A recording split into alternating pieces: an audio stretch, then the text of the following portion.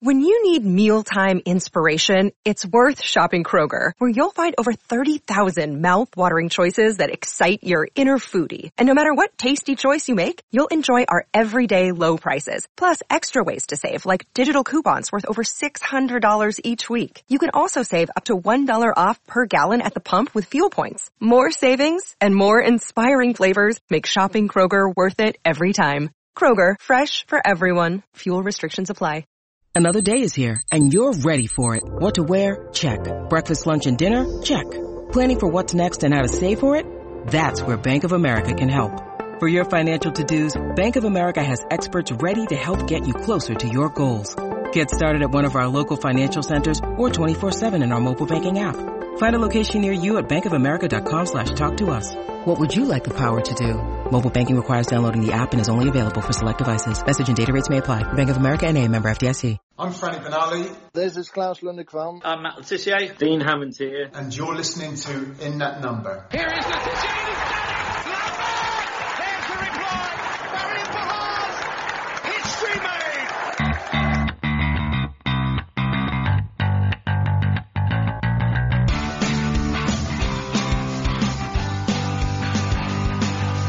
It's James Beattie. Oh, Belter. Mane for the hat-trick. That's an unbelievable hat-trick to Sadio Mane. Shane Long takes Southampton to Wembley. Graziano Pella with a left foot strike. Ball pass lifts it and he's got it in as well. And Danny Ings has done it again.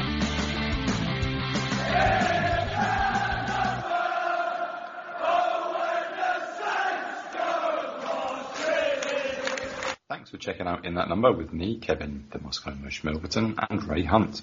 Find me on Twitter at Moscow Mush, and my co-host Ray Hunt at Ray Hunt84. Follow the show at Number Podcast on Twitter, In That Number Podcast on Instagram and Facebook. If you've got any questions for the show, if you can be bothered, send us an email to inthatnumberpodcast@gmail.com. Leave us a 5-star review on iTunes or wherever it is you get your podcasts. Share, subscribe, and give us good vibes. Let's go. Welcome back to another episode of In That Number. This is episode number 152. We are back after the international break, refreshed and ready to go again for the last big stretch of the season. Sadly, no Kevin once again, but step in Tim Bazant and Alex Haas. A double dose of Americans to help celebrate that World Cup draw. I'm very much outnumbered, I'm aware of that, but never mind, bring it on. They will be on hand to chat through Saturday's points at Ellen Road and prepare us for the return home against the wounded Chelsea. Tim, firstly you, welcome back. I mean, how are you feeling about that big Tar Heels win yesterday? So, for everyone, if they don't know, I work at Duke but live in Chapel Hill. So at Duke, if I want my supervisor to be happy to enjoy, my town might burn down. Or my town might not burn down, and my boss might be pissed on Monday morning. So I got the second of the options, and so we're gonna see how things go. And overall, it was a great time. The town is very lively. The helicopters kept me up all late last night. I live very close to Franklin Street, and it was a crazy game. It lived up to the hype. Coach UNC could not get any happier. If they get blown out by 40 points in the national championship game on Monday, they won't care. Yeah, it's Kansas, isn't it? It is Kansas. So, and then my sister went to the University of Kentucky. I grew up and spent some time in Lexington, so I have all these different, rivalries, things going back and forth. And she was super happy because Coach Gage is an egotistical prick and can be at times. Yeah, he's done. Alex, welcome back to you also, and thank you for stepping in at very, very short notice. Yeah, you bet. Not a problem. Leeds then, guys. A point well earned, I suppose. Stopped the losing skid. That was the most important. Not exactly what we were realistically hoping for, but, a point, we'll take it. Very slow start. Come back. And another piece of magic from the right boot with James Ward-Prowse. Alex, your initial thoughts on the point? I think you said it best with just well-deserved.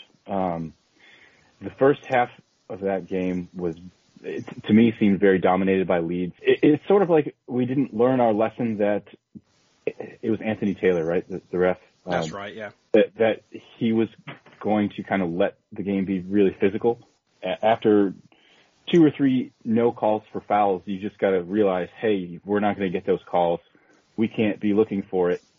You got to just get back up and stop their counter. And it seemed in the first half that every time we were dispossessed when we thought it was a foul, that was the biggest opportunity Leeds had, because they would break on a counter and we would kind of be outnumbered because our guys, our players were still on the floor expecting a call, and it wasn't coming. So that was sort of a storm to weather and a little nerve-wracking in the first half. But yeah, I think that's a good thing, though, that they're letting the game go. And bearing in mind we had Mike Dean on VAR as well, so it was always...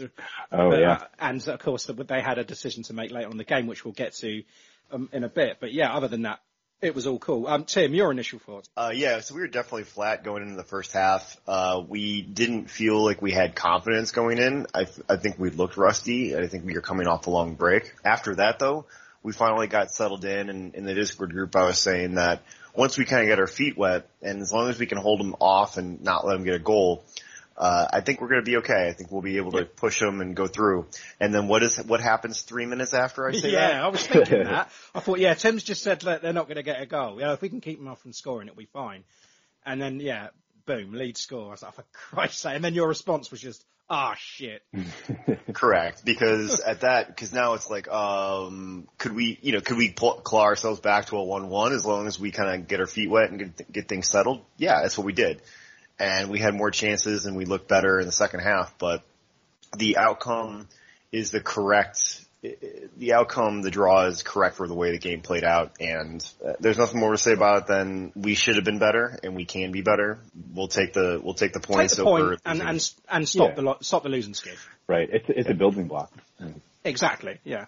And considering the way the Leeds have been playing recently under Jesse Marsch, it is not a bad result. When you look at it, it's that they are coming back into it a little bit more. They're, they're 11 points now from safety.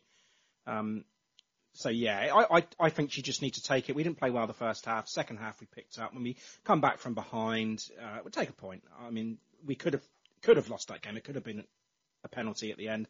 Again, we'll go into a little bit later on when we talk about the game in depth. But before we hit that, ITN news to get to. But a reminder, if you appreciate what we do and you feel you'd like to buy us a pint, then please head over to buymeacoffee.com/in that number. And also take a look at our membership, our tiers for beers. Right then, guys, let's get into some ITN news.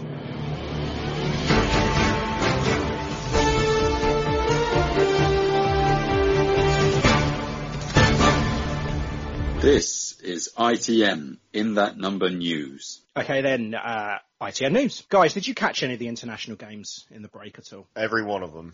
I just checked scores. To me, because of the U.S. qualifiers, I was extremely enthralled with everything. Now, watching U.S. qualifiers, I get so nervous, even more nervous than watching Southampton games, which is crazy to think about. And that is, yeah. Even more nervous when you're watching Saints defend a corner. My goodness. If we did not pump Panama 4-0 in the first half, oh man, I would have been an absolute wreck of a time. Absolute wreck. And we can talk about U.S. qualifying later, the World Cup, but was able to catch a bunch of games. I caught a couple of Scotland friendlies. They look decent, and I think they have a good shout to qualify. Yeah, I think so too. I think all three of them have got a decent chance, to be honest. I won't do Kevin's comprehensive roundup. I'll just do a quick skim through and just say that Stuart Armstrong, Che Adams, Jan Bednarek, Moussa Djenepo, Mohamed Elyounoussi and Armando Broja all called up for Scotland, Poland, Mali, Norway and Albania, respectively. Tino Livramento started both England under-21 Euro 2023 qualifiers against Andorra and Albania. And of course, those England call-ups, James Ward-Prowse, Fraser Forster and Kyle Walker-Peters. So pleased they didn't get overlooked. That's massive, isn't it, for both of them, really? Mm-hmm. Even Forster, too. That was something that was unexpected. And I guess sort of fortunate with was it COVID-related or injuries to the England keepers before that? So, I mean, just good on him, man. He deserves it. He's done a great job coming back from kind of his lower point in his career. And stamped the number one spot because, I mean, we had a little bit of a tandem going on towards the end of the last season. And even in this season, you still didn't know. But I think it's clear to see now that Fraser Forster is the number one. Even with Alex McCarthy coming back to training, I don't think he's going to step straight back into that side now. And Kyle Walker-Peters has earned this on merit. I mean, not just because of injuries or anything else. I mean, he's had a fantastic season. And bearing in mind, you know, most of it, he's had to play on the left because of the emergence of Tino. Right. So out of position, and he's just stamped down a place in the England squad. And we all know how many right backs Gareth Southgate took to the Euros last summer. So, yeah, he's got a chance, but it's a slim one. Tim, Tino Livramento, England under 21, he started against Andorra and Albania. Ralph, a little bit concerned over that and didn't like the fact that Lee Carsley started him in both games because of concerns over his knee. And then he said, you know, he shouldn't be starting 3 games in a row. But then he decides to start him at Leeds. Like, you know, Tim, what do you think about that? Number one, he wants to be selfish for his team, and he wants to be selfish for the players' health. So to him, the international break is not something that should be a priority. Now, when we left Jan Bednarek on off the bench completely last game ahead of the Poland qualifiers, he was in a completely different mindset where he allowed that to happen. To me, it makes sense. But I also think that if you want to play for your country, you want to play for your country. And yeah, they should have rotated because they don't need him to play against Andorra. They could have probably put out some Yeovil Town third stringer who's been fine against Andorra. Sure, but having said that, I mean, Lee Carsley needs to win these games. He's got to pick the best team that he feels is going to win the game. I understand that you could have picked, well, anybody to play that role really, but it's his call, right? I mean, you can't blame him for wanting to select his best players. No, I don't, and that's the nature of the game of going on international break. And just the fans as well. The fans are going to want to see it. Yeah, I mean, you're also looking at 1 or 2 injuries in the England squad for KWP as long as he's continuing his push. I mean, he can slot in his left back too, as we can see. So, is Chilwell going to come back 100% healthy? What happens when Shaw goes down eating too many donuts? He's big boned, all right? He's big boned. He brings 4 right backs, but you know what? Walker-Peters is saying, I can play left back too. I know I'm a right-footed player, but I can play left back. I've been playing at a high level this entire past season. I mean, it's likelier and likelier now. The percentages are higher that he could be in the World Cup squad. And let's face it, I mean, it's only against America, right? So you could put anybody against them and you know, come out on top. So it's not a problem. Well, if he's on the left side, that means he'd be facing up against Serginho Dest. And Who? Serginho Dest. I know who he is. Yes. You know, Barcelona. He plays for one team called Barcelona. No, but Dest isn't really much of a defender. He bombs forward, and it's absolutely nuts how great he can go forward. But he get trashed by Walker-Peters with that run up, as we saw leading up to the goal that he got with the foul with JWP. Going into that World Cup, then, I mean, this draw, then, guys, it was like it was meant to be. And I was only saying, like, on the night that the draw was happening, that, can you imagine if we get drawn against the Yanks? I would love it. And then, boom, it happens. And we're going to face Iran, either Scotland, Wales, or Ukraine, and of course the US. So, Alex, I'll speak to you first. How are you feeling about this? I'm excited because it's going to be entertaining. I'm kind of in a different standpoint than Tim with the US team, where I'm not super excited about it. I mean, we have a lot of potential talent and a lot of actual talent in the squad, but like, we are so very like Southampton, where we play these outstanding games, and then we'll go up against a team that we probably should beat, and we lose 2-0. And I'm not sure how to feel about that, except that I don't have complete faith in our international manager, Greg Berhalter. It'll be entertaining to say the least, and we'll just have to wait and see what happens. I think one thing you have to say about England in World Cup groups is that they never play as well as you expect them. Okay, you can take the Euros and the last World Cup out because we did really well in those groups. But other than that, I mean, I remember that group when we played against America. I believe that was 2010, wasn't it? In South Africa, and we drew. We had Algeria and we drew. So the teams that we should be winning, and America are going to come into this game with nothing to lose, right? Because the pressure is all on England. This is where America needs to just go and hit them. And it's not going to be as easy as a lot of the English people are saying. But Tim, how are you feeling about the draw? Are you scared, nervous, happy? So not getting Qatar, if you had to pick the next team that was in the group, in the pot one group, I probably would have taken England. And the reason is not because there's a plausible chance that we're going to lose, and not for the entertainment factor.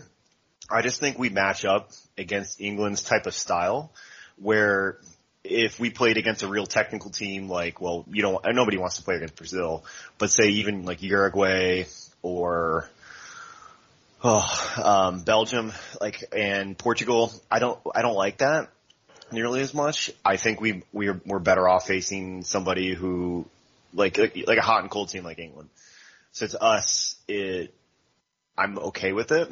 And it's just an entire geopolitical group between Iran and then if it's Ukraine or Scotland or Wales, because then you guys will just be infighting between each other 2 of the 3 games, and then Iran is just throw everything into the mixer, and just lots going on there, lots of different thoughts. But I'm very happy with the draw in how it could have set up to be. If we didn't get Qatar, I would have taken England. Is there actually like a bind group of death in this draw? Do you know what I was thinking? All of them seem pretty balanced. Well, you got Germany and Spain in the same group, so that's right. That's going to be a difficult one to come out. Well, I mean, I guess you just assume that they're both going to get through that group. But yeah, there's nothing that's really like, whoa, that's going to be a tough one. I mean, maybe Argentina, Mexico, and Poland. Yeah, I don't know. Poor Saudi Arabia, they could get through that, Yeah. You never know. They're obviously not. But yeah, even like France and Denmark, because Denmark are playing quite well right now. And it's going to be a good World Cup. But we've got like 7 months of smack talk then, guys. And you know that the Discord is very US heavy. So I'm going to need some support from all you Brits. We need to get in there and shut these Americans up. That's right. I go both ways because Tim did this awesome thing where he said all of the American stuff was better than English stuff, like biscuits are worse than cookies. And was it chips and fries too, Tim? I forget. It was a pretty expensive list. And I don't know. I agree with some of them, but there are other things where I'm like, man, the English version of this is actually better in my opinion. Right. Okay. Back to Saints then. I just want to go through these fixtures in April because there's quite a lot of them. There's 5 games in April now. Obviously 6 with the game yesterday. But big month ahead. We've got Chelsea at home on the 9th. And then the following week, the 16th, we've got Arsenal at home. And then followed by the 21st, Burnley away, the 24th, Brighton away, and the 30th, Palace away. That is a pretty hectic run. Do you fancy anything out of that, Tim? I'm going to go with 3 points. I think Is that it? Oh God, no. I hate that. Well, I thought you meant the away groups. I think we're going to probably get 4 or 5 points out of the next 5 games. I think we'll go a point a game for the rest of the season. Yeah. Okay.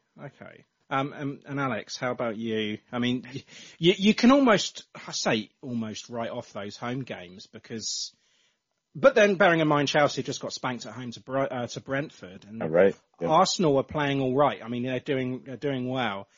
So those home games, I mean, if you take a point on those 2, you got to be happy with that. But those 3 away games, Burnley away, Brighton away, and Palace away, I want a couple of wins there. Yeah, I'd like to highball it at 6 points. I think we're either going to squeak out 2 wins or 1 win and a bunch of draws. But I think we'll beat Arsenal. Arsenal have a lot of players out with COVID right now.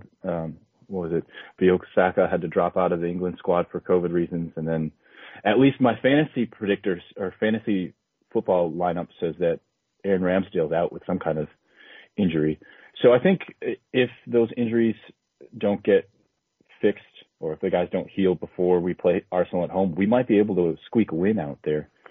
But then we might do typical Southampton thing and you know, draw against Burnley, draw against Brighton, draw against Palace, or I don't want that. Oh, sorry. Incidentally, Palace is at home, not away. So we've got home Chelsea, Arsenal at home, away to Burnley and Brighton, and then at home to Palace. So yeah, that's better. That's probably where my predictions came into it. So yeah. I think it's okay. I think it could be a lot worse. We're sitting at 36 points right now, 8 games to go. I think 45 points is right in the wheelhouse of what we're going to finish at. I think we're going to kind of limp, I won't say limp home. Pretty soon here in 3 games or 4 games, we're going to hit the beach and we might get 4 or 5 points in the last 4 or 5 games. So yeah.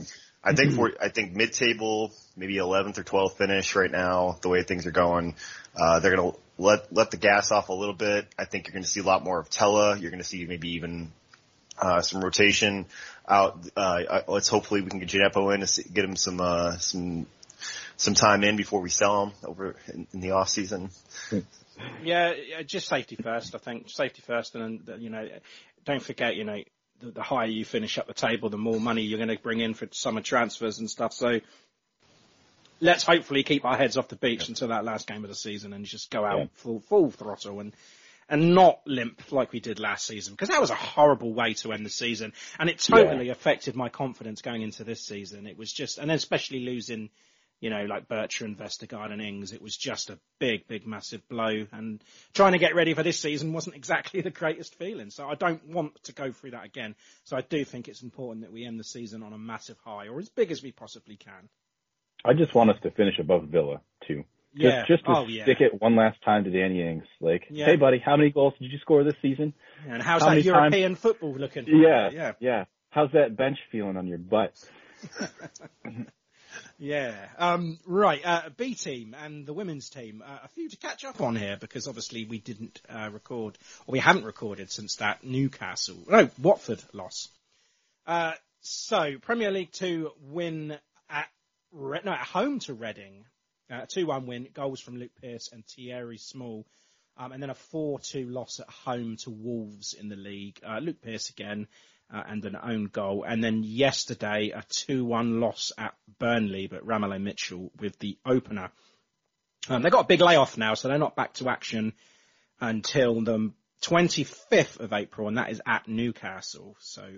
But currently the B team are sat mid-table in 7th, 2 points behind Newcastle on 33 points, so a big game that next time. The women's team, another few to catch up on for them. Starting with the league action against Cardiff, a massive 4-0 win. Lucia Kendall with the hat-trick and Ella Pusey with the cherry on top. Then they're away at London Bees. A 2-1 win with Lucia Kendall again and Alicia Ware with the early goals, both of them inside 12 minutes. And then away at Gillingham, a 2-0 win. Same scorers as it was against the Bees, Kendall and Ware. And then the Wednesday just gone, Crawley Wasps, 3-0 win, Ware, Farah and Freeland securing the points. Brilliant form, perfect. They've leapfrogged Oxford into second now with a game in hand over them. 2 games in hand over the top of the table, Ipswich, 4 points behind them. But it's getting to that crunch time now, and next up is Ipswich. That's absolutely huge. And they have just kicked off as well. So, huge ramifications, this one. Win here, and they're just a point behind with a game in hand. A massive confidence boost over title rivals as well. So that's a 2 p.m. kickoff today on Sunday, the 3rd of April. Dean Hammond here. Thank you for tuning in to In That Number. Okay then, Leeds United at Ellen Road. We're not happy travellers up there, winning once in the league in the 13 times, and that came back in 1998. But Leeds having a poor season going on last season's standards anyway. We had the chance to do the first top flight double on them since 1981-82. And that's before I was born. So that's a long time ago. It would be, it would be a struggle given our current form. 3 losses on the trot, the Villa, Newcastle, Watford. And then if you take that 4-1 loss to City 2, 4 in a row. Desperately important that we avoided defeat. And we did that, of course. It was 1-1. Jack Harrison giving Leeds the well-deserved lead after 29 minutes. And then step forward James Ward-Prowse with his party trick early in the second half to give us the point. Still open mouth from that one. Still can't quite believe that he's done it again. But we should believe it, really, shouldn't we? Because it happens so many times. 4 changes then, Alex, from the loss to City. Adams, Broja, Diallo, Bednarek all returning. What did you make of the setup? Because there was no Stuart Armstrong, of course. He was on the bench. And all the formations that I saw looked like it was a 4-3-1-2. You know, the 3 midfielders of Prowse, Romeu and Diallo. And then Elyounoussi sat behind the front 2 of Broja and Adams. Did you like this? I was interested. I saw a lot of potentially having Kyle Walker-Peters be in the midfield while Diallo slotted in at one of the outside backs. And I thought that was going to be a huge risk.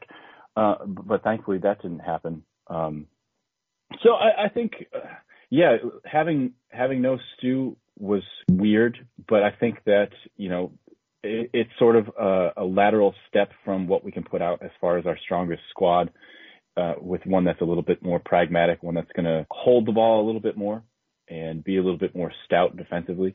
I wasn't worried.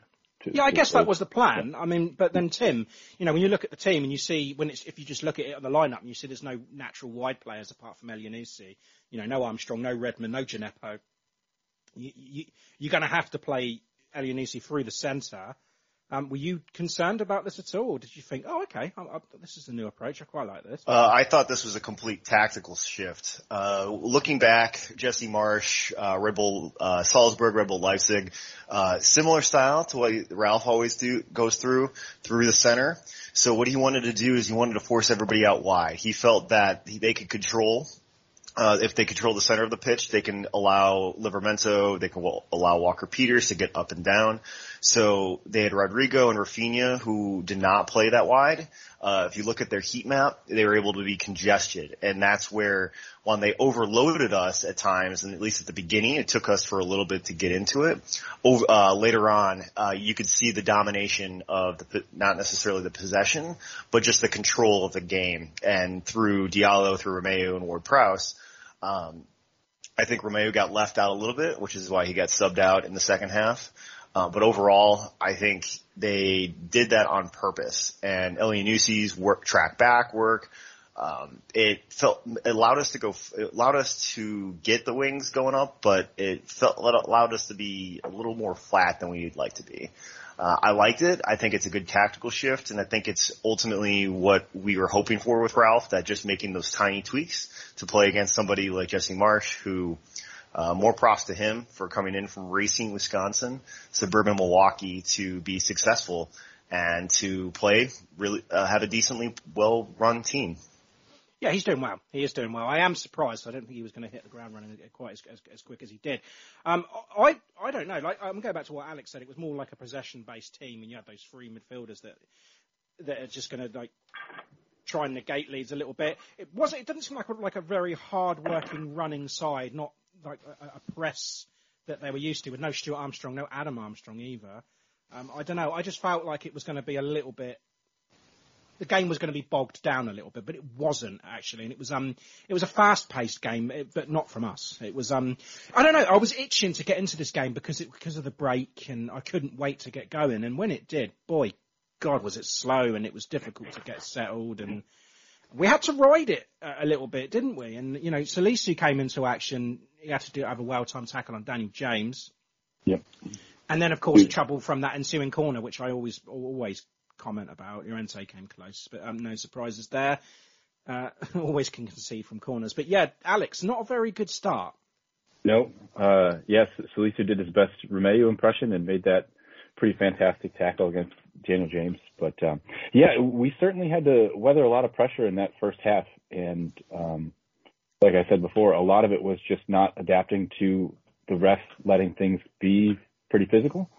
So I think we got caught up the field several times, and Leeds were able to counter really quickly, which they do really well. And that was something that I think was also worrying, was just how quickly they countered, how fast they moved the ball, you know, down through the middle and then out to the wing and then bring it back inside. It was, for a little while, it certainly looked like they could have gone a couple goals up before we found our feet and actually, you know, started to press them back. we did find our feet. We did ride it out a little bit, and we did start to create some chances of our own once we settled him.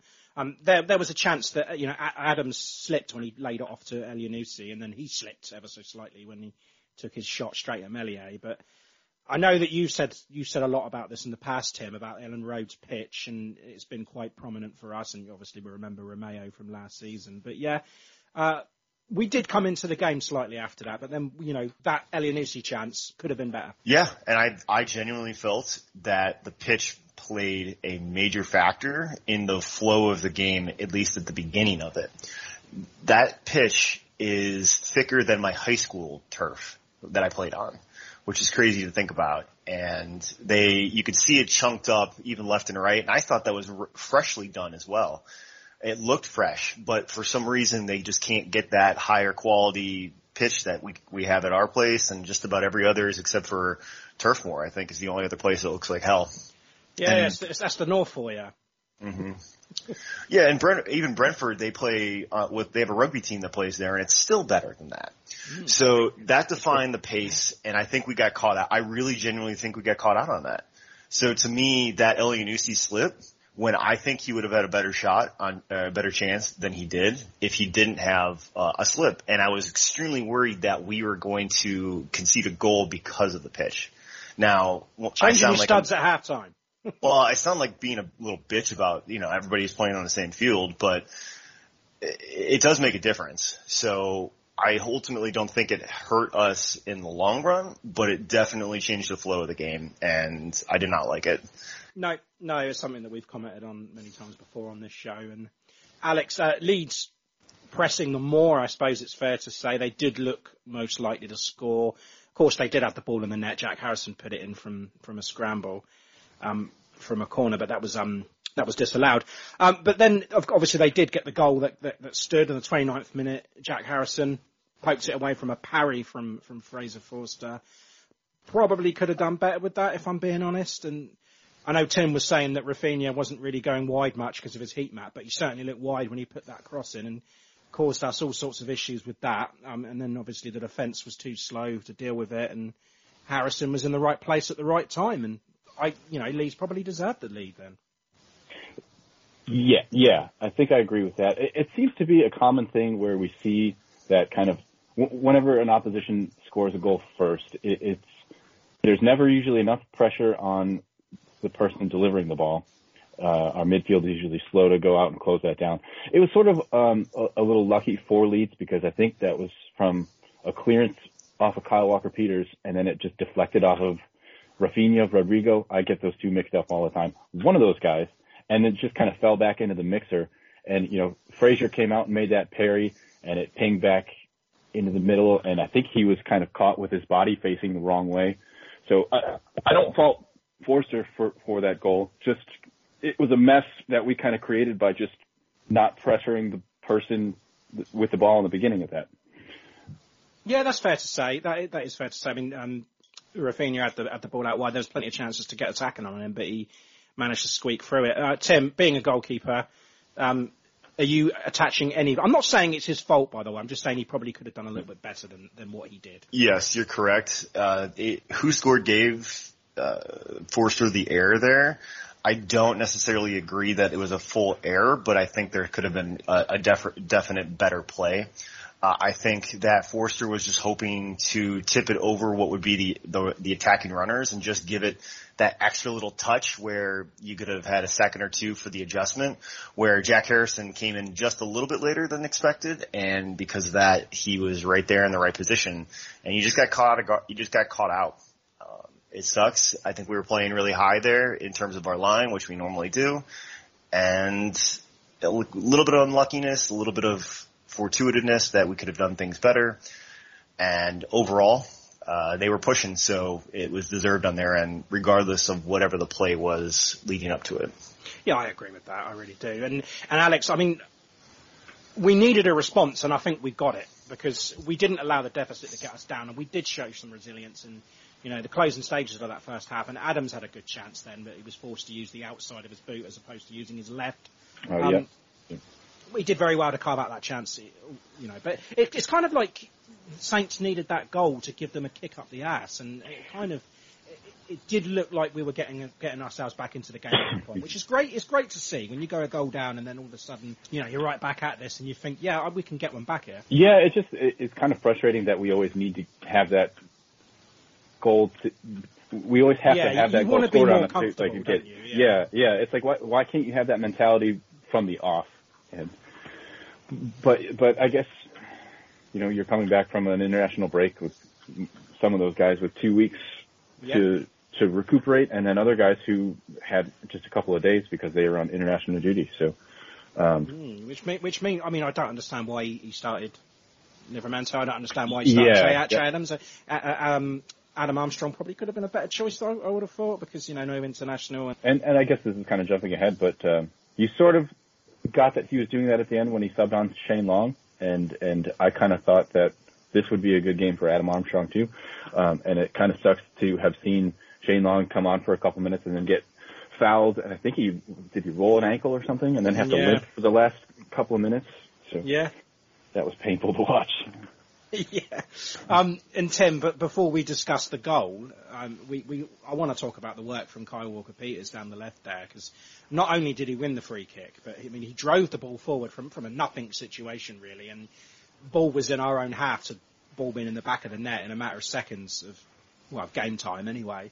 He showed a lot of skill, strength, and he didn't give up with it. And Diallo had a little 1-2 with him, so deserves some praise in that build-up. But yeah, wins the free kick, and then take it away, Prowsey. I've done my bit, your turn, and he delivered. If I had to say who would be the player of the year, it would, on our team, it's going to be Walker-Peters, because I think not only has he been consistent, he has leveled up his game by, number one, switching into an out-of-place position, and then excelling at that, and being able to bring that progression going forward. That's something that we haven't seen necessarily from him. I mean, we had the opportunity to know he had it, but he's really put it into a perspective that says, I deserve an England call-up, which he absolutely did. And that run-up was the reason why he got that call-up, and it was absolutely fantastic play from him. Agreed, yeah. And also, Ralph has come out and said in an article that he can use, the Kyle Walker-Peters story this season as a way to entice new transfers. This is what is going to happen. You play at this club, you're going to get your opportunities. Ralph wants to sign these young players for next to nothing, and then make them into superstars, and he's doing that with Kyle Walker-Peters. Kyle Walker-Peters has taken his chances, and fantastic. I agree. He's definitely up there in the conversation this season. I honestly think that Manchester United is going to come after Walker-Peters this offseason. I think they're going to try and replace Wan-Bissaka, and I think they're going to look at Walker-Peters and say he's the guy to do it. This Prowsey free kick, I mean, my goodness. what a goal. Is it ever in doubt? When he's in that position, it's going in. It's only going in. Yeah. You got to start putting a $5 on that every time. It makes some good money. I mean, I watched it. So sadly, I missed it in real time because I was that's right around the time that's Teddy's afternoon nap. So when I got the game turned back on. I think it was Melier's afternoon nap as well. Yeah, it must have been. It's always nice to see, because you can see it in slow motion. When he hits that thing's spinning so quickly. And because of it, Melier gets a hand to it, but there's just nothing he can do because the rotation of the ball, slides it right out of his hand. It was perfect. Yeah, it's just too good for him. Yep. It's just sublime perfection almost, there isn't anything you can do. That's his 13th direct free kick, and that's his third this season. So yeah, it's awesome. And he is going to catch Beckham. You got to feel he's going to do that. What's Beckham's? Beckham has 18. More than I thought, but still, Prowsey's still going to get it.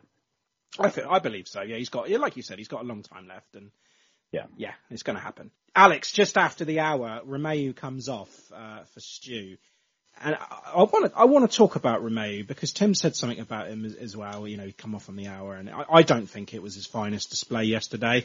Looked, well, dare I say, weak? I don't know. I don't know if that's the right word, but not his usual self anyway. He wasn't terrible, but just whenever I look back at individual performers, he gave the ball away a few times that I can remember. And off the ball, he wasn't causing the problems that he's become accustomed to. He always loves to get stuck in, gets a yellow card.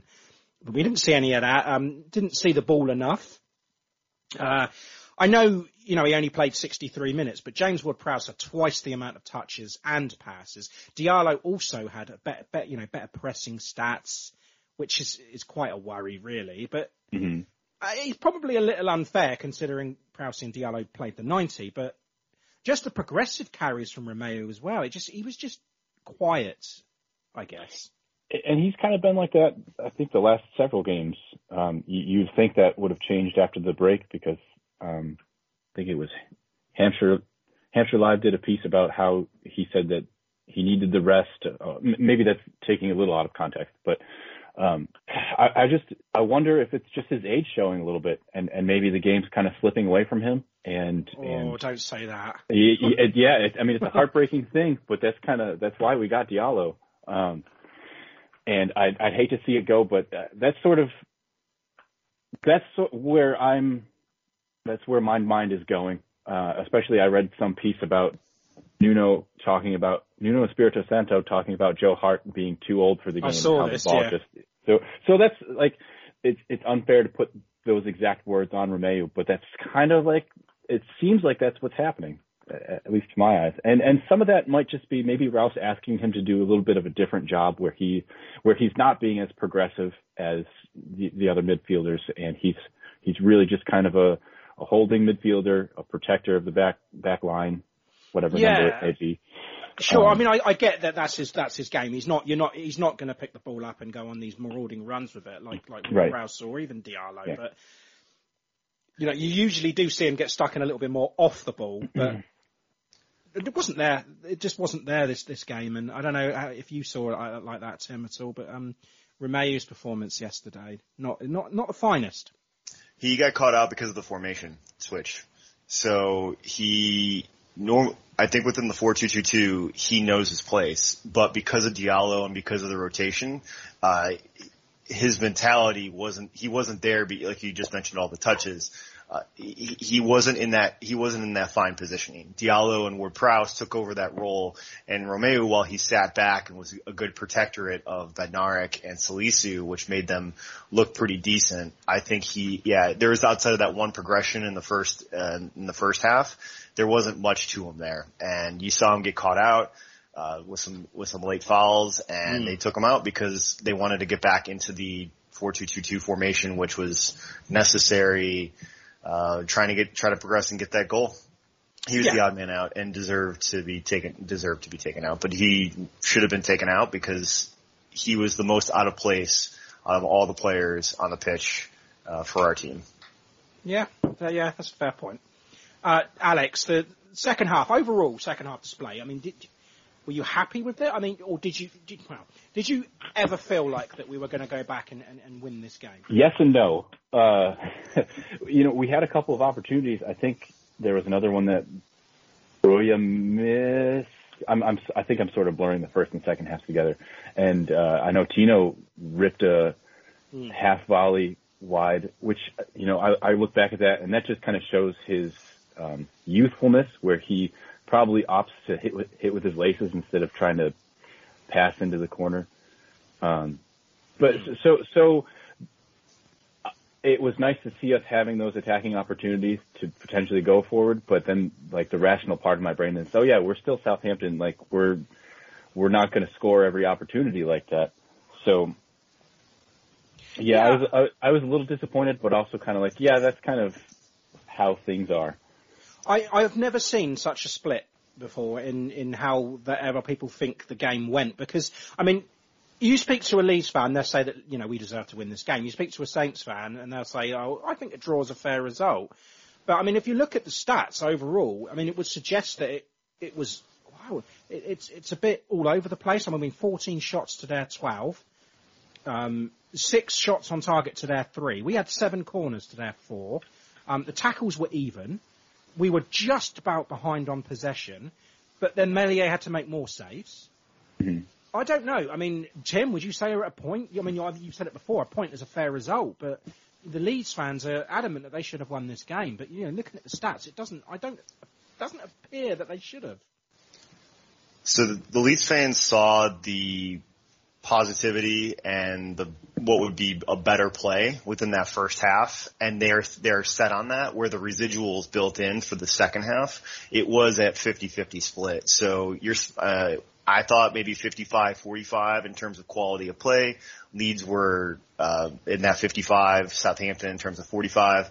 The 1-1 was fair to me. Now, I felt that once we switched back into the 4-2-2-2, meaning that when we got Romeo off and we got Tella on, I thought that's where our next spark was. I thought we gave ourselves a little bit higher of a chance to get that goal.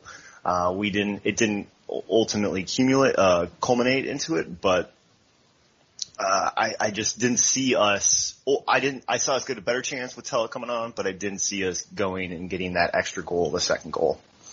Incidentally, the XG on this game was 1.1 for Leeds and 1.7 for us. So, yeah, it's weird. These stats are all over the place. And I guess, the other thing that you need to consider with the Leeds fans is that they feel like you should have had a penalty late on with Diallo tackle on Gelhardt.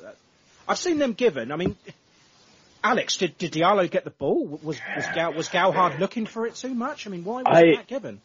I can't tell if Diallo got the ball or not. I definitely think Gelhardt was looking for some contact because he knew where he was.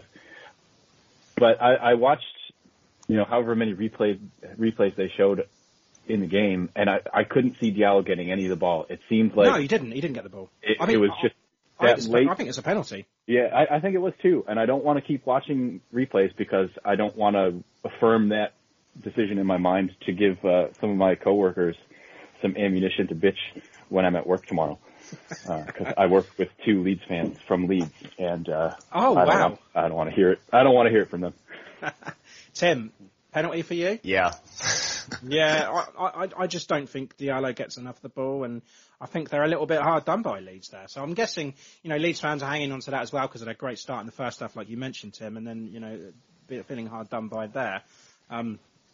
Yeah, possibly so. Nathan Tella, given that run out for the last couple of moments, great news, I suppose. He had 4 minutes and 4 touches. I mean, you mentioned it at the top of the show, Tim. He's going to have more involvement. I mean, will he play against Chelsea? I actually think he's going to start. Yeah, maybe. I mean, I guess it really does depend on Elyounoussi and Stu, and if he's going to go back to that 4-2-2-2. And I mean, I don't know. But actually, let's talk about Elyounoussi for a bit, because I mean, I guess it was just the usual performance for him because, he runs a lot, causes problems. Playing in the centre, not his usual position, causing problems at time. Wasn't clinical when it mattered the most. He had that slip, but I don't know. I just want to see him do more without the ball and, get stuck in more, but maybe that's just not his game, is it? But incidentally, he led the team individually on XG with 0.9, but how did you see his performance, Tim? I thought his defensive performance was better than his offensive performance. He saw, obviously that goal that he had. Well, he had a couple shots, but the shot on goal that he had towards the beginning where he slipped was his best chance, and should have done better with it. But once again, potentially the field, that could be the reason why. To me, though, I think that he is a good protectorate in going backwards, but his progression going forward, that little extra finesse, that touch, isn't quite there. Confidence thing. I think he's a solid all-around player, and out of our wingers, I think he's kind of at the same level of Romeu, where you're going to get a consistent play out of him, but it's never going to be something. It's not going to be spectacular. I totally agree with what you're saying there. Yeah, I think if you look at Elyounoussi's performance throughout the season on a whole, you'd give him like a 7. He never drops below, never drops any higher. He's just always that all-round solid performance. Just, needs that better performance every now and then to be a little bit more threatening in front of goal, possibly. But yeah, I agree with you there. He's got one of the only players in the team this year that hasn't had a shocker or hasn't had a blinder. He's just there. Alex, Nathan Tella, Elyounoussi, where'd you stand with those two? I like Elyounoussi. I like Tella. I'd like to see Tella get some more game time in these last several games that we have. I don't really have anything different to say than what you guys just did. Elyounoussi has certainly stamped himself a starter since coming back from his loan at Celtic and just being a consistent player. I mean, if you think in terms of the depth we have in wingers right now and number 10s, he's clearly better than, I think, Walcott. He's definitely, I think he's more consistent than Djenepo is. Stu Armstrong, I think, is definitely our number one currently. But, when asked to play in a different position through the middle, all bets are kind of off at that point, Yeah, I mean, I'd love to see Stu play that position more. Yeah. I almost think that maybe if Tell is going to get more game time, maybe he'll start as a front pairing with maybe Adams and Broja might get rested a little bit because he seems to be lacking confidence right now. Sure. Teller has the pace, doesn't he? I mean, playing him through the centre is not necessarily a bad thing. Alex, I'm going to go with you first on this one. Man of the match. Ooh, boy. Prowsey scored that free kick, but I think you have to give it to the work rate of Kyle Walker-Peters again. Without his up and down on that left side, that free kick wouldn't have even happened. So it's the egg before the chicken, I think. I'm going to go against that. I'm going to go James Ward-Prowse. I think I'm going to have to give it to him. I think, the free kick was another special one. But beside the goal, I just think he was our best player in terms of his passing, his coverage. He had the most touches, most passes, like 74% success rate also, which was a team high. Just does his job well, I think. And even without that goal, I think he was man of the match for me. Tim? So, Ray, I'm going to ask you a question.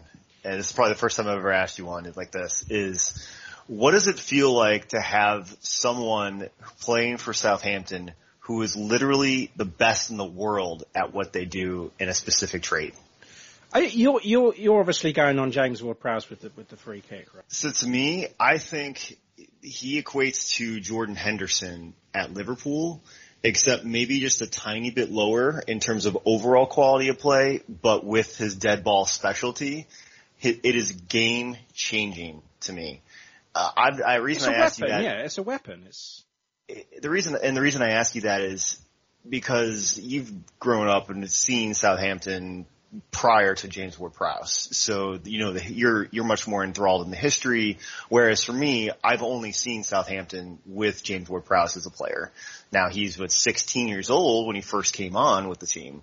But to me, having the Southampton and just understanding it, the quality of having somebody who is the best in the world, in my opinion. Now, somebody could be a better left foot, but the best right foot set piece taker in the world right now is James Ward-Prowse. Yeah. So overall, the solid consistency of play is Walker-Peters throughout the entire game. Ward-Prowse maybe right at that level or just below it. But when you throw in what is an absolute weapon, somebody who is the best in the world, and we just showed the showcase. And I think the quote was turning the extraordinary into the ordinary, because to him, we could almost see that it's bound to happen once every 3 or 4 games. And to me, I love them both. I think Walker-Peters is going to be my man of the year so far, but Ward-Prowse for this game, and that individual play is something, just absolutely something else. It's something you love to see.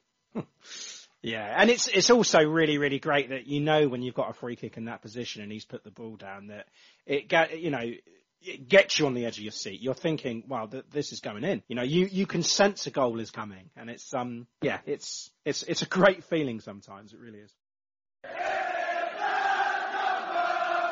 This is Klaus Lundekvam, and you are listening to In That Number. Okay then, Chelsea, Saturday the 9th of April, at home. Wow. I mean, Chelsea. Yeah, Tim, is this going to be let's have them whilst they're licking their wounds from Brentford, or are we about to cop the backlash? They absolutely got pumped by Brentford. Did you see the highlights of that game? I did, yeah. I loved it. I just wanted to see it for Christian Eriksen, if nothing else. I just think the guy, it's a great story. So, yeah, overall, Chelsea right now is sitting in third, fairly comfortable at 59 points. But right now what they're looking at is they've got still a full spectrum of the Champions League alongside the FA Cup against Crystal Palace. So there's a great shout for them to come up here. April 16th is their game that they have. So could we be that game next week that they're like, oh, they're thinking past us. They're looking at the Champions League midweek. They're looking at the FA Cup. I think it's a great opportunity for us to scratch a result out of them.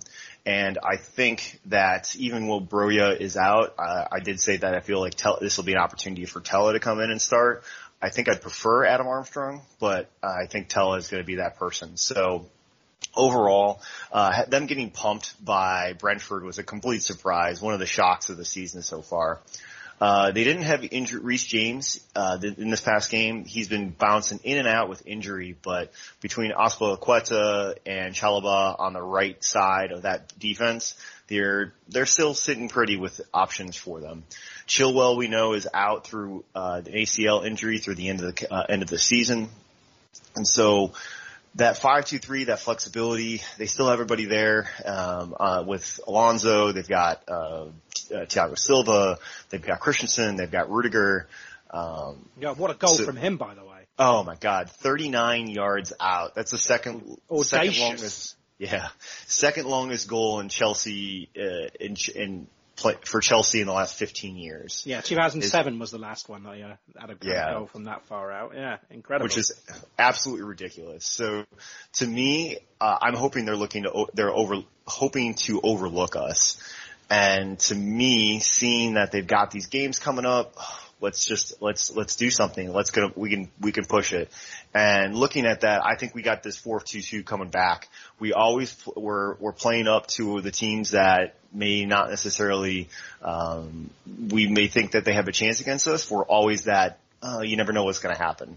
So to me, looking at Forster, we're looking at KWP, Bednarek, Salisu, Tino Livramento, Romeo, JWP.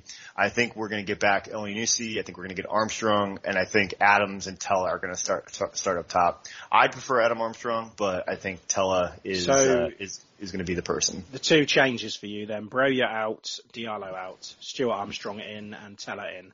Correct. Okay, that's cool. Alex, what about you? Are we going to have any? What changes are you going to? What changes are you expecting?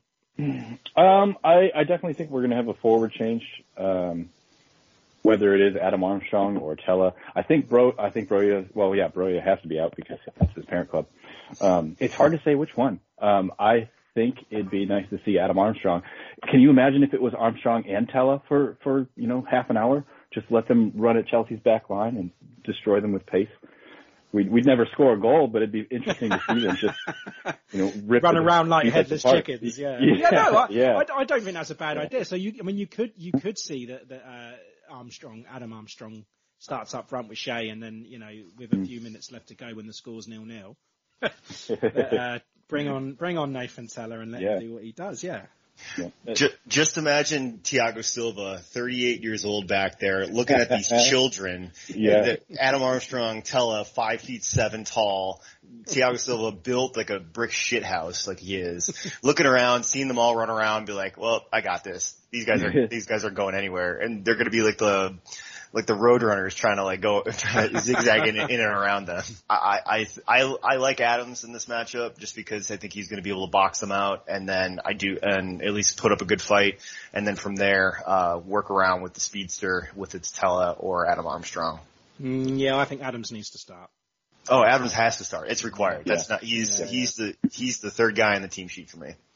Yes, agreed. Alex, I'm going to go to you first because you're the guest. Prediction. How is this going to go? I was originally thinking that we were going to be the punch back from Chelsea, but after I forgot that they had Champions League to worry about as well. So after Tim brought that up, I'm going to say we might eke out a draw, 2-2. Wow. I could use the chance to jump you in the predictions table because you've had a good week lately. I know, man. So this is great. I've got Saruman's crystal ball and Yes. I'm gonna say that we don't score. I think it's going to be a typical home performance at the moment, and that's just what it's going to be. I don't think it's going to be an easy one for Chelsea. I don't think it's going to be something that they're going to just come and pump us. But I'm going to take a bog standard 2-0 away win. Chelsea are winning this 2-0. Kevin, by the way, is going for a Chelsea 1-0 win. So that just leaves you, Tim. How many are Saints going to win by? Yeah, so Chelsea's playing Real Madrid this coming Wednesday, this April 6th. Then it's us, April 9th, sandwiched between Real Madrid again on the Tuesday, the 12th. So really in that overlook stage. I think they're going to come out and be less aggressive than we would probably expect them to be, but I think they'll snake out a 1-0 win. Well, you and Kev, same score. Hi, I'm Matt Letitia, and thank you for listening to In That Number.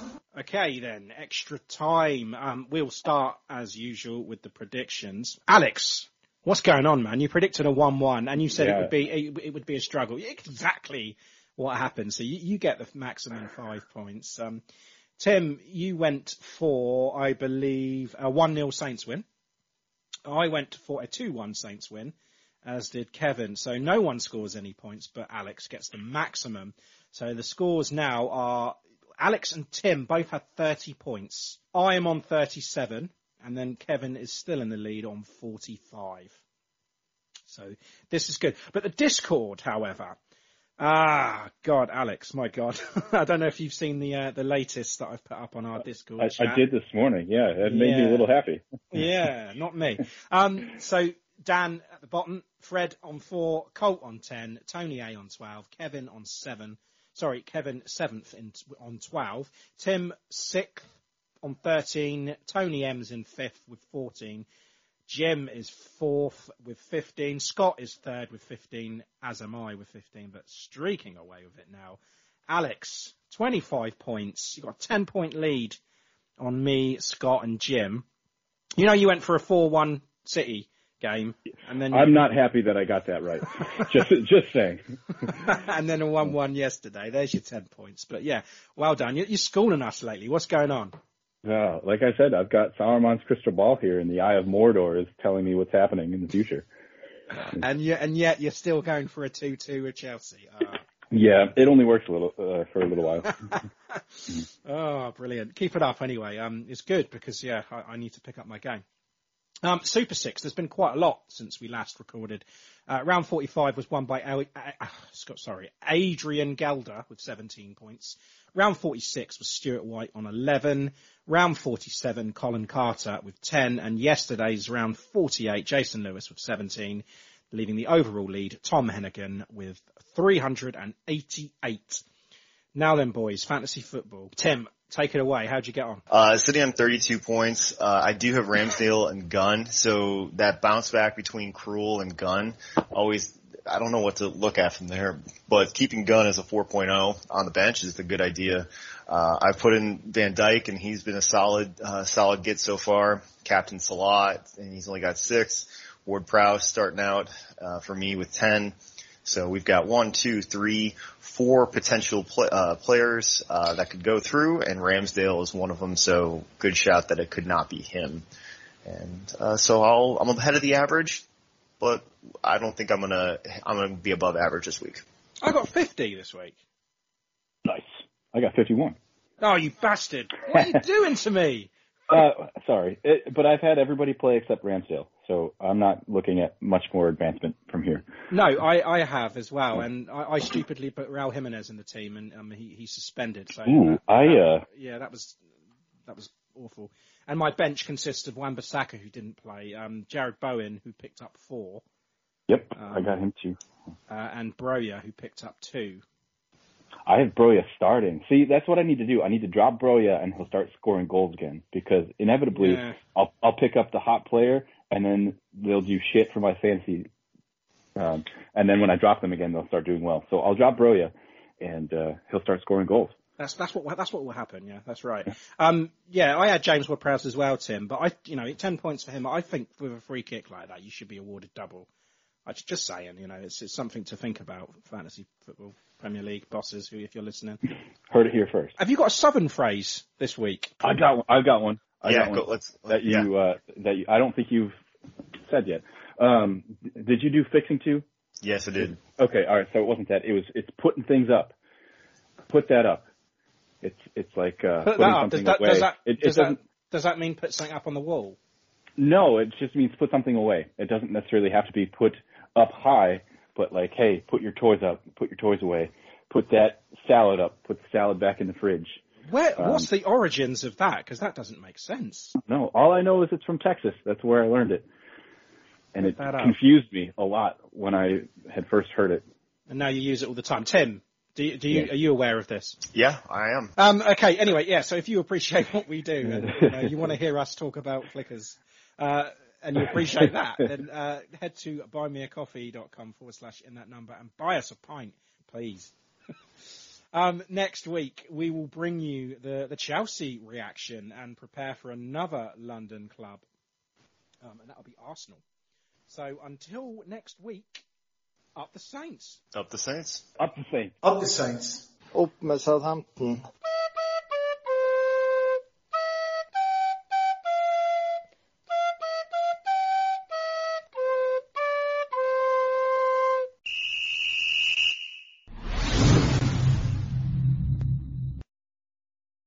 Sports Social Podcast Network. Hey guys, it is Ryan. I'm not sure if you know this about me, but I'm a bit of a fun fanatic when I can. I like to work, but I like fun too. It's a thing. And now the truth is out there. I can tell you about my favorite place to have fun. Chumba Casino. They have hundreds of social casino style games to choose from with new games released each week. You can play for free anytime, anywhere. And each day brings a new chance to collect daily bonuses. So join me in the fun. Sign up now at ChumbaCasino.com. No purchase necessary. VGW Group. Void where prohibited by law. See terms and conditions. 18+.